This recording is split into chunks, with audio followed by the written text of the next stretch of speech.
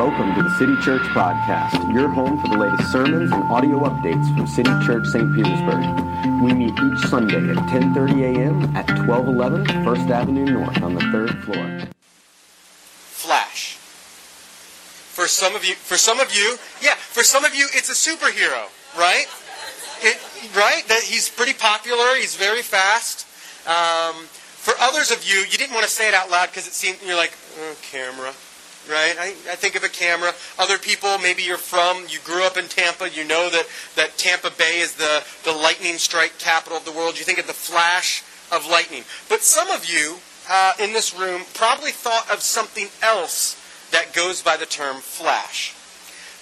Flash is the stuff when you walk into a tattoo shop that is up on the walls. That's sort of the artist showing, here's all the stuff I can do. Here's my best stuff. That stuff on the wall of a tattoo shop is called flash.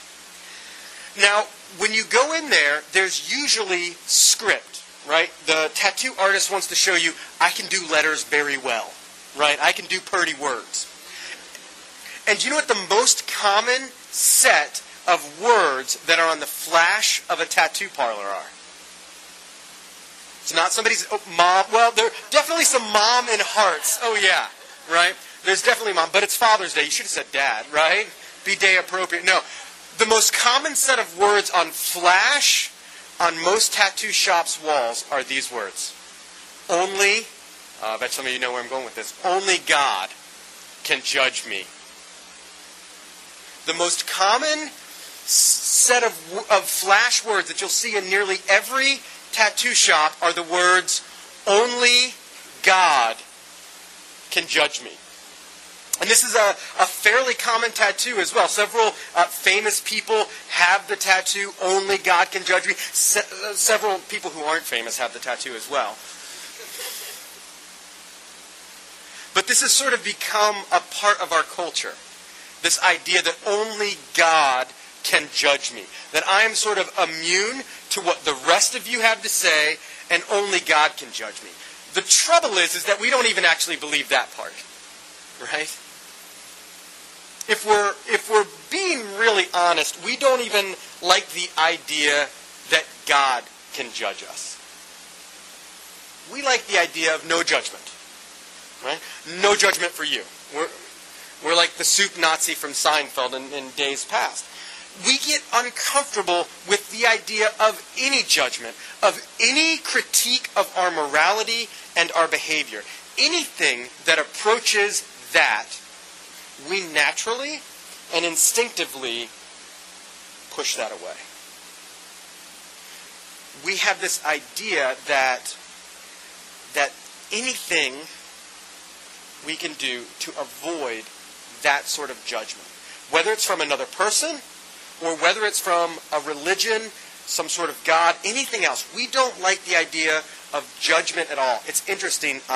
There's a conservative radio host named Dennis Prager. He's also famous for his internet videos that he does. And one of the things he said one time was, in our culture, it is seen as more evil to critique evil than to do evil. Let me say that again. And I think it's a little bit over the line, but I think it gets to a point. He says, in our culture, it seems that it is more evil to critique evil than to do evil. We are so averse to judgment and calling things evil that has now become one of our culture's great pariahs. One of our culture's unforgivable sins. And this is something that we sort of see in culture. But if we look, we see in ourselves as well. That we will do whatever it takes to insulate ourselves from critique. Because we feel that we have a fundamental right to live without interference from others. Right? When somebody critiques you for something, especially somebody who you're not very familiar with, what is our cultural go-to? You don't know me. You don't know me, so you don't get to say anything about me. Right? Who are you to talk to me like that? And so what happens is, more and more and more, we live in this world where we think that there is no judgment at all. That judgment is sort of gone the way of the buffalo. It's interesting because this even works into the thoughts of those of us who are Christians. If I were to ask you, what's the difference between the way that God acts in the Old Testament and God acts in the New Testament, what would you say? Don't say it out loud. You see, even in our minds, as Christians, we've bought into this and we think, well, in the Old Testament, God was kind of mean. But in the New Testament, we get Jesus. And Jesus is loving.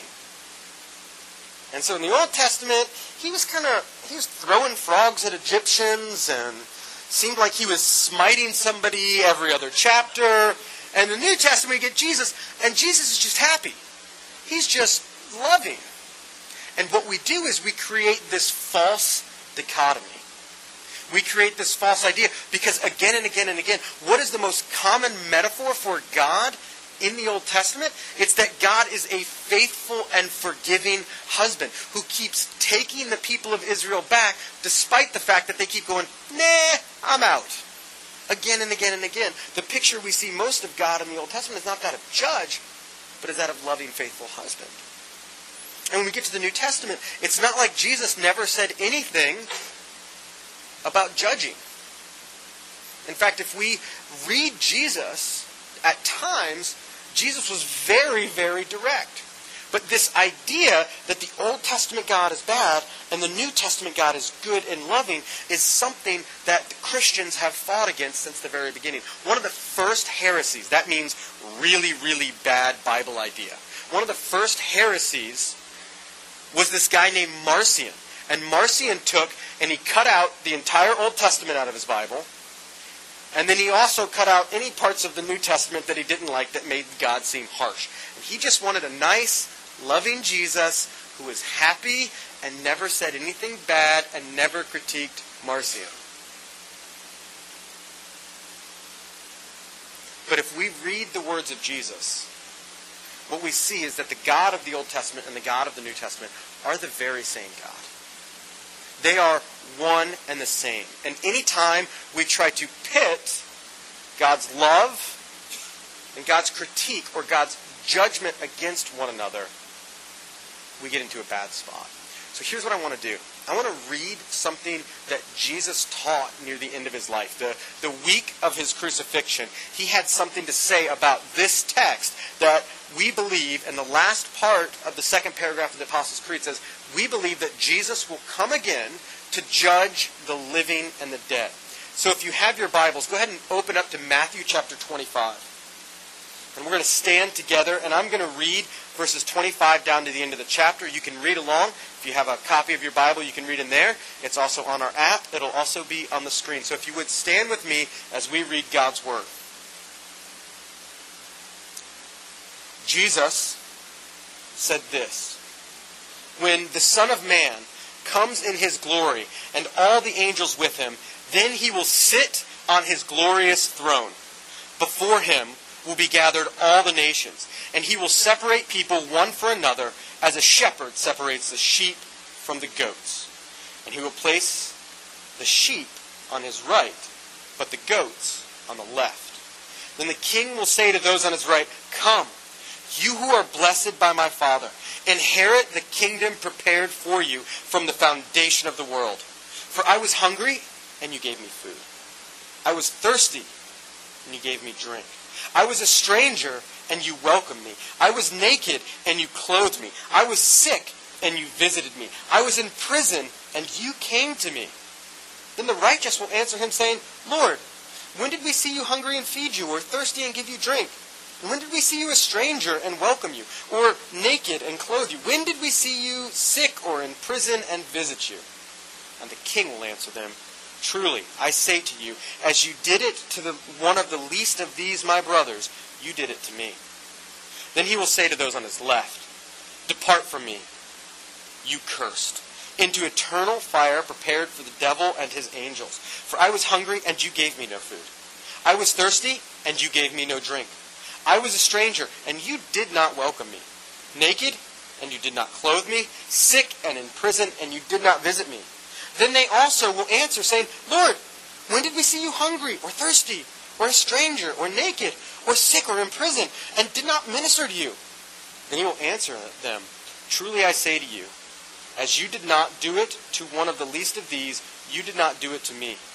And these will go away into eternal punishment, but the righteous to eternal life. City Church, this is the Word of God, spoken by Jesus nearly 2,000 years ago and intended for us this morning. You may be seated. Is that the Jesus that you are used to thinking of in your mind? Not exactly, right? That is not exactly the Jesus that we often picture. And yet it is the description of what Jesus gives of himself. And when we read this at first blush, and when we sort of instinctively flinch, what this reveals about our heart, what this passage and our reaction to it reveals about us, is that we are indifferent to the idea of judgment. When it comes to the idea of judgment, especially God's judgment on us, we shy away from it. We sort of push it away. Why? Why is it that we have a low-key problem with the idea of judgment? I sort of jotted down some things, and I think that are true for some of us. For some of us, we are indifferent towards the idea of judgment because we don't believe it's real. Some of you are here this morning and you're not Christians. We always want City Church to be a place where you can come and hear the teaching of Jesus and begin to understand what he says. And some of you are just checking this out and you go, yeah, I don't believe in God. I don't believe, since there is no God, that there is any sort of judgment. Or maybe the only judgment you believe in is sort of a basic karma mechanic for the universe. Others of you this morning are indifferent to judgment because you say, well, there are no fixed moral points. Nothing is always wrong. Sometimes everything is acceptable, and so because of that, judgment sort of gets thrown out the window. There are some of you who are indifferent to judgment this morning because of that. Others, it's a little bit different. For some of us, and this is the one that is most true of my heart. I grew up in a Christian culture that was very focused on judgment, that used judgment as sort of a stick to keep people in line. And so as I grew older and I sort of started to see the way that judgment was used harshly and was almost weaponized in the church, I sort of said, oh no, I'm not going to do that. I'm going to keep Jesus, but I'm going to say no judgment. Right? And I'm going to stay far away. And so we become indifferent to judgment because of experiences we've had in the past. We sort of throw the baby out with the bathwater. You know, I was thinking about how we do this, how we often go, oh, well, judgment is used by people to hurt. It's used by people to oppress. So we need to get rid of it. And that's just bad logic. That's just a bad idea. I was thinking about the idea of Dilaudid. Right? Dilaudid is a medication. It's a very heavy painkiller. It's also commonly used as a street drug. Right? And so if we were to have someone in our church who were to talk to people and confiscate Dilaudid because of their job, they would say that it's a very bad thing. Right? And yet as someone whose wife, I've seen my wife in the hospital, and my wife is allergic to morphine. I am very thankful for Dilaudid. But should we throw out Dilaudid because people abuse it? No. No. It still has its purpose within the right context, within the right place. So as much as those of us who grew up in churches that weaponized judgment against us and against others, we cannot completely throw it out altogether. For some of us, though, the reason that we sort of shy away from the idea of judgment, the reason why we're indifferent to it, is because we have a deep and real understanding of our sin. We have seen the darkness that is inside of us. We have seen what has come out of us at times. And we look at that and go, if judgment is real, that's not good.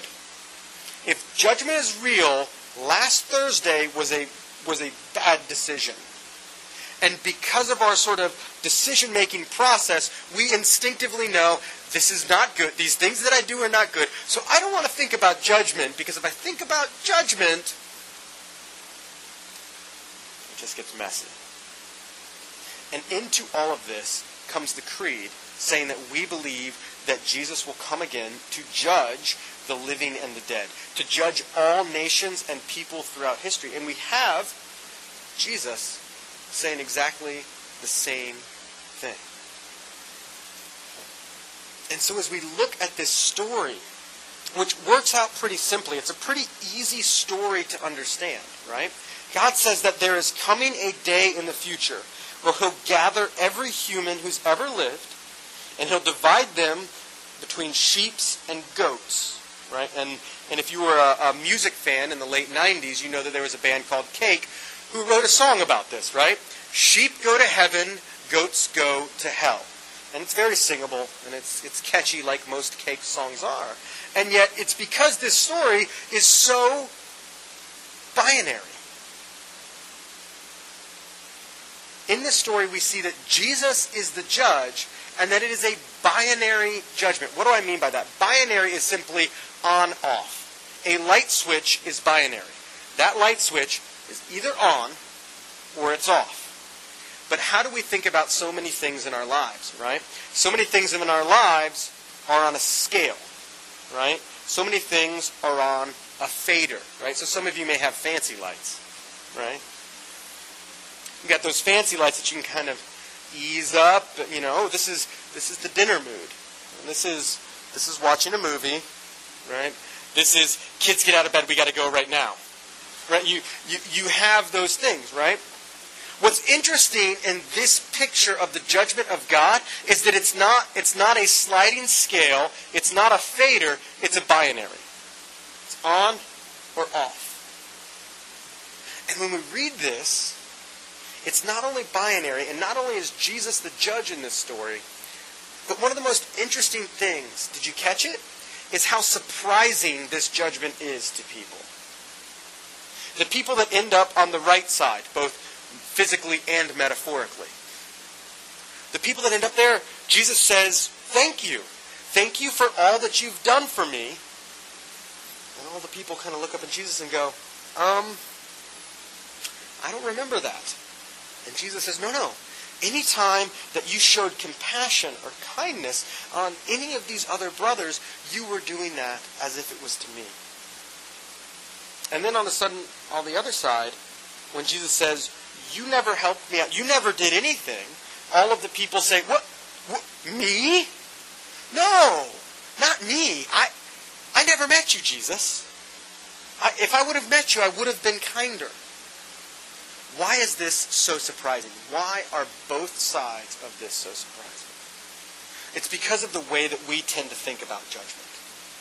We tend to think about judgment as something that is purely external. The things that I can see with my eyes. And God's judgment is far deeper. One of the things that Jesus is showing, he's talking, and he sort of has the background of the Pharisees in this passage. And one of the things he's showing when he calls them functionally goats, is that oftentimes we think that we don't deserve judgment because of our own self-righteousness. We think that we don't deserve judgment because we are doing quite nice. Thank you very much. Think about this. All of us have an idol or a sin that is our go-to. That's something that so easily tangles us up, that so easily weighs us down. When things are going well in your life, and you're not going to that idol for your identity and security, when things are going well, how do you feel? If Judgment Day was today, I think we'd be all right here. It's been several days since I've done anything wrong. And so if Jesus were to come back, I would welcome him as a friend. You laugh, but how many times do our hearts go in that direction? How many times do we go 5 minutes without sinning, and all of a sudden we want to pen? Right? Jesus. Right? It reminds me of one of my favorite quotes from Martin Luther. It's probably not the best quote, but Martin Luther said, beer makes us sleepy, and you can't sin in your sleep, so let us drink beer. Martin Luther said that, right? So we wake up and we're like, I have not sinned in 6.5 hours.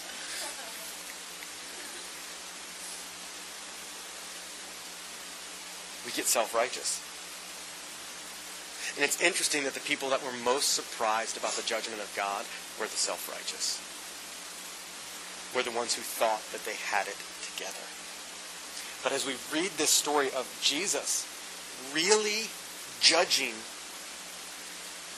us, one of the things we see is that we can't really escape it. We cannot escape God's judgment. But as we've talked about judgment so far, we haven't hit on a fundamental question. Why? Why does God say that he is going to judge? Why does God do this? And the reason why God judges is twofold. First, because of his holiness. Because he is absolutely holy and cannot be in the presence of imperfection or sin. And the second reason that God judges is that he is committed with a fiery passion to re-perfecting this world and his people. You see, judgment isn't just so God can go, ha-ha, good people, bad people, let's go. It's not just because God is arbitrary and he's playing a game of cosmic duck, duck, goose with eternal consequences. No, God is doing something else. What God is doing is taking us back and making the world back into what it was intended to be from the very beginning. He's bringing us back to Eden, both in our persons and in the world around us. The reason why God judges is to refine and purify his people and this world. It's sort of like a sculptor. I was thinking this week of like sculpture, and I don't mean like sort of modern sculpture, like the metal-y stuff. I really like that. But I'm thinking of like classic Michelangelo sculpture. And I saw some friends. I had some friends, and they were on vacation in Italy or wherever Michelangelo's David is. I was just looking at it, and I was looking at like how massive this stone is, and I thought about the idea of like how long it would take to like chisel and chip away at something like this, because it's enormous and it's so lifelike. Like all the muscles look like real muscles, right? Everything looks just right. And it reminded me of a quote that a sculptor had one time. The sculptor, somebody asked him, how do you do these massive, incredible stone sculptures? And his answer was interesting. He says, all I'm doing is chipping away the parts of the stone that aren't beautiful. And you think about that in terms of these giant sculptures. All I'm doing is taking all the parts of this stone that aren't beautiful and chipping them away. We hear that and we go, ooh, that sounds beautiful. But functionally, what is the sculptor doing? He is judging that stone. This piece of the stone is not beautiful. Ching, gone. That part of the stone has to go. And what he's doing is he's judging it. This is an incredibly accurate picture of what God is doing with us and this world through judgment. Because as we look at this, as much as we are indifferent towards judgment, the truth of the matter is, the only way that you and I will ever change is through submitting to judgment. Now, if your life is fine and everything is perfect and you wouldn't change anything in your life and everything is going swimmingly, then this next part of the sermon isn't for you. But if you are like me, and you know that there are some things in your heart and in your life that are not perfect,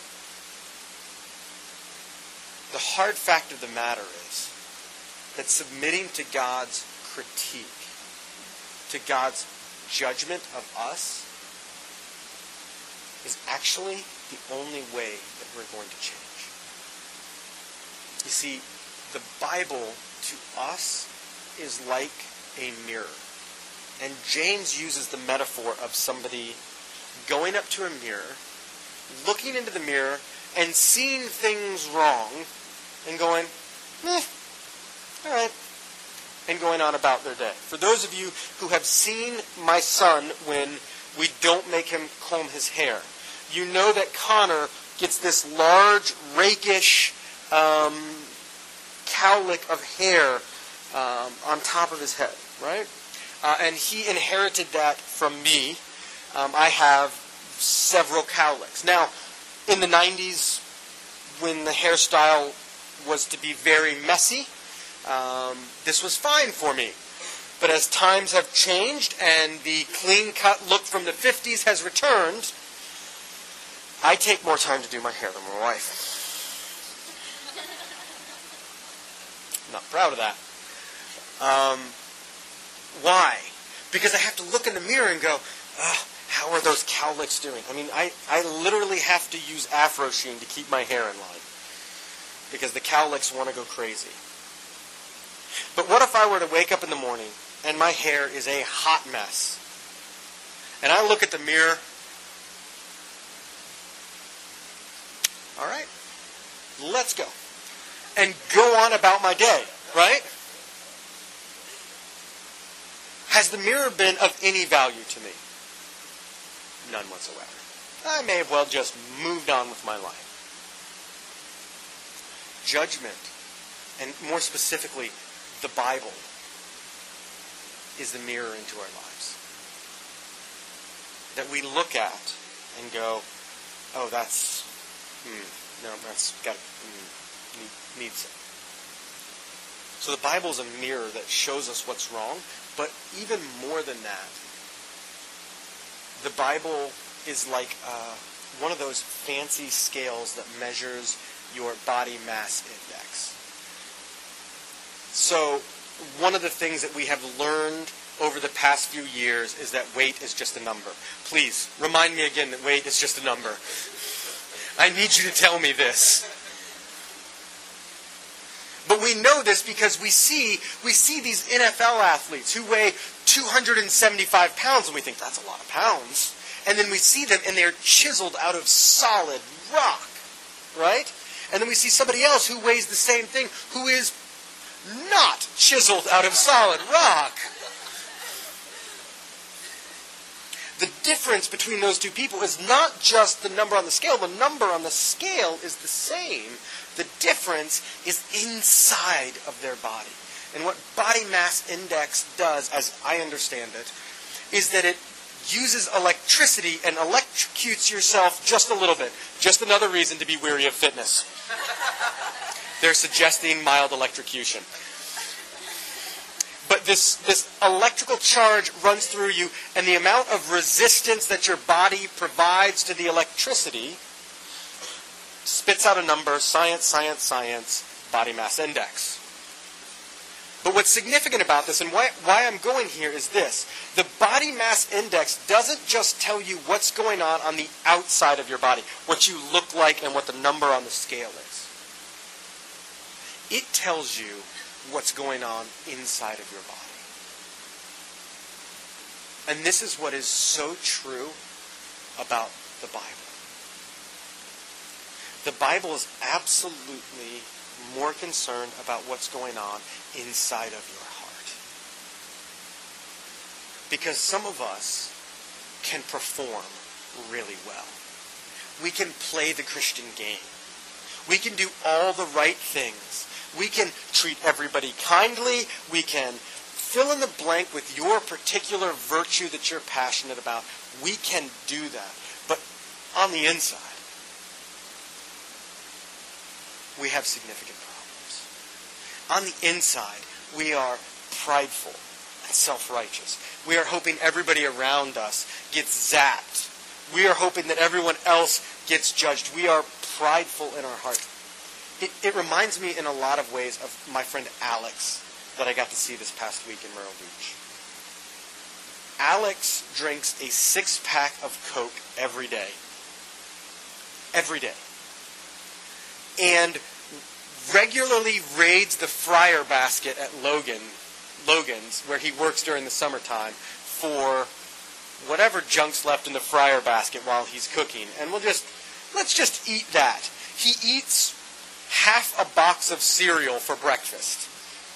And I don't mean Special K or some sort of respectable adult cereal. I mean the brighter the box, the more Alex is going to like it. And Alex is skinny as a rail. But he is not healthy. But you look at him, and I look at what he eats, and I'm like, come on, man. I did the whole 30 for legit 30 days. I lost nothing. You're over here pounding Cokes. Nothing. The difference is, you can't see Alex's unhealthiness on the outside of his body. In so many ways, the Bible measures us and reminds us that what's really wrong with us is inside of our heart. What's really wrong is the things that go on inside of us, the things like pride and envy, things like lust and laziness, the things that are sunk down deep into our heart that you can't see on the outside. And the Bible comes to us and it says we will not just be judged for those things on our outsides, but those on our insides as well. And it says, do you want to change? The way to change is by being willing to look in that mirror, to be willing to have that internal examination of your heart that can only come when you submit yourself to the critique and judgment of God. It's only then that we can be honest about what our true desires actually are and begin to repent of those things, begin to turn away from those things. Not just our actions, but those things that drive our actions from inside of us. So as we read this story, we see that Jesus says that the people that he sorts to his right are the people that helped him when he was hungry and thirsty, when he was a stranger, when he was sick, when he was a prisoner. And it's really interesting to me that as we read through that list of things, that they are a very picture of what Jesus was doing on the cross for you and for me. One of the 7 things Jesus said on the cross was that I am thirsty. As he hung there on the cross, naked, estranged, a stranger from God, sick and dying of the wounds, and a captive of the Roman army. You see, when he says all those things, when he talks about this judgment, he is even still pointing you and I to some good news. That the judge of all mankind was judged in the place of his people. that despite the fact that you and I will casually look at the mirror of the Bible, will shun any sort of critique from God, will walk away from any idea of opening our heart in any real manner, despite the fact that that is true of us more often than we want to admit, Jesus was judged on our behalf. He took that on himself. So all the ways that we should have been judged, he was judged for us. So then when it comes to the ultimate day of judgment, we don't get to stand up and say, here's how good I was, Jesus. We stand up and throw ourselves on his mercy and say, the only way I can make it through this life is if you have taken and paid this all in my stead. Because that's what the cross was. The cross was, as we have talked about in the past few weeks, the cross was the judgment of God that you and I deserve poured out onto Jesus. But what's interesting is when we open ourselves up, when we allow ourselves to be honest, to be real, to accept critique from God, we find that we are more broken and messed up than we want to admit. But we also find through the cross that Jesus is more loving and accepting and forgiving because he was judged on our behalf for all of those things that we know are wrong, not just in the things that we do, but in the depths of our heart. And when we really begin to open ourselves up, something begins to happen in our lives. And that something that begins to happen is we start to look at other people differently. When we see someone who is hungry and thirsty, instead of being self-righteous and saying, if they would have pulled themselves up by the bootstraps like I did, they wouldn't be hungry. Instead of seeing someone in prison and saying, if they would just be a better person, they could live in a house like me and not in jail. Instead of looking at other people and saying, well, you're naked, you should probably put some clothes on, we start to see people with compassion. We start to look around and go, how close have I been to that situation before? How many missed paychecks am I away from living in that situation? We begin to have compassion. And when we begin to open ourselves up to critique, when we begin to open ourselves up to God's judgment, it also makes us hunger and thirst after his righteousness. Because more and more we see that we don't have it in us. And we want it. We want it in our lives. We want Jesus to change us. We go, Jesus, this is who I am. And I am deserving of your judgment. And I know Jesus took it on my behalf. Will you make me? We are hungry to be made more like him. And we're hungry to see that happen in the world around us. In our city. In our state. Around the globe. And not only that, but self-examination in the gospel will always lead us to compassionate care for those around us. Let's pray.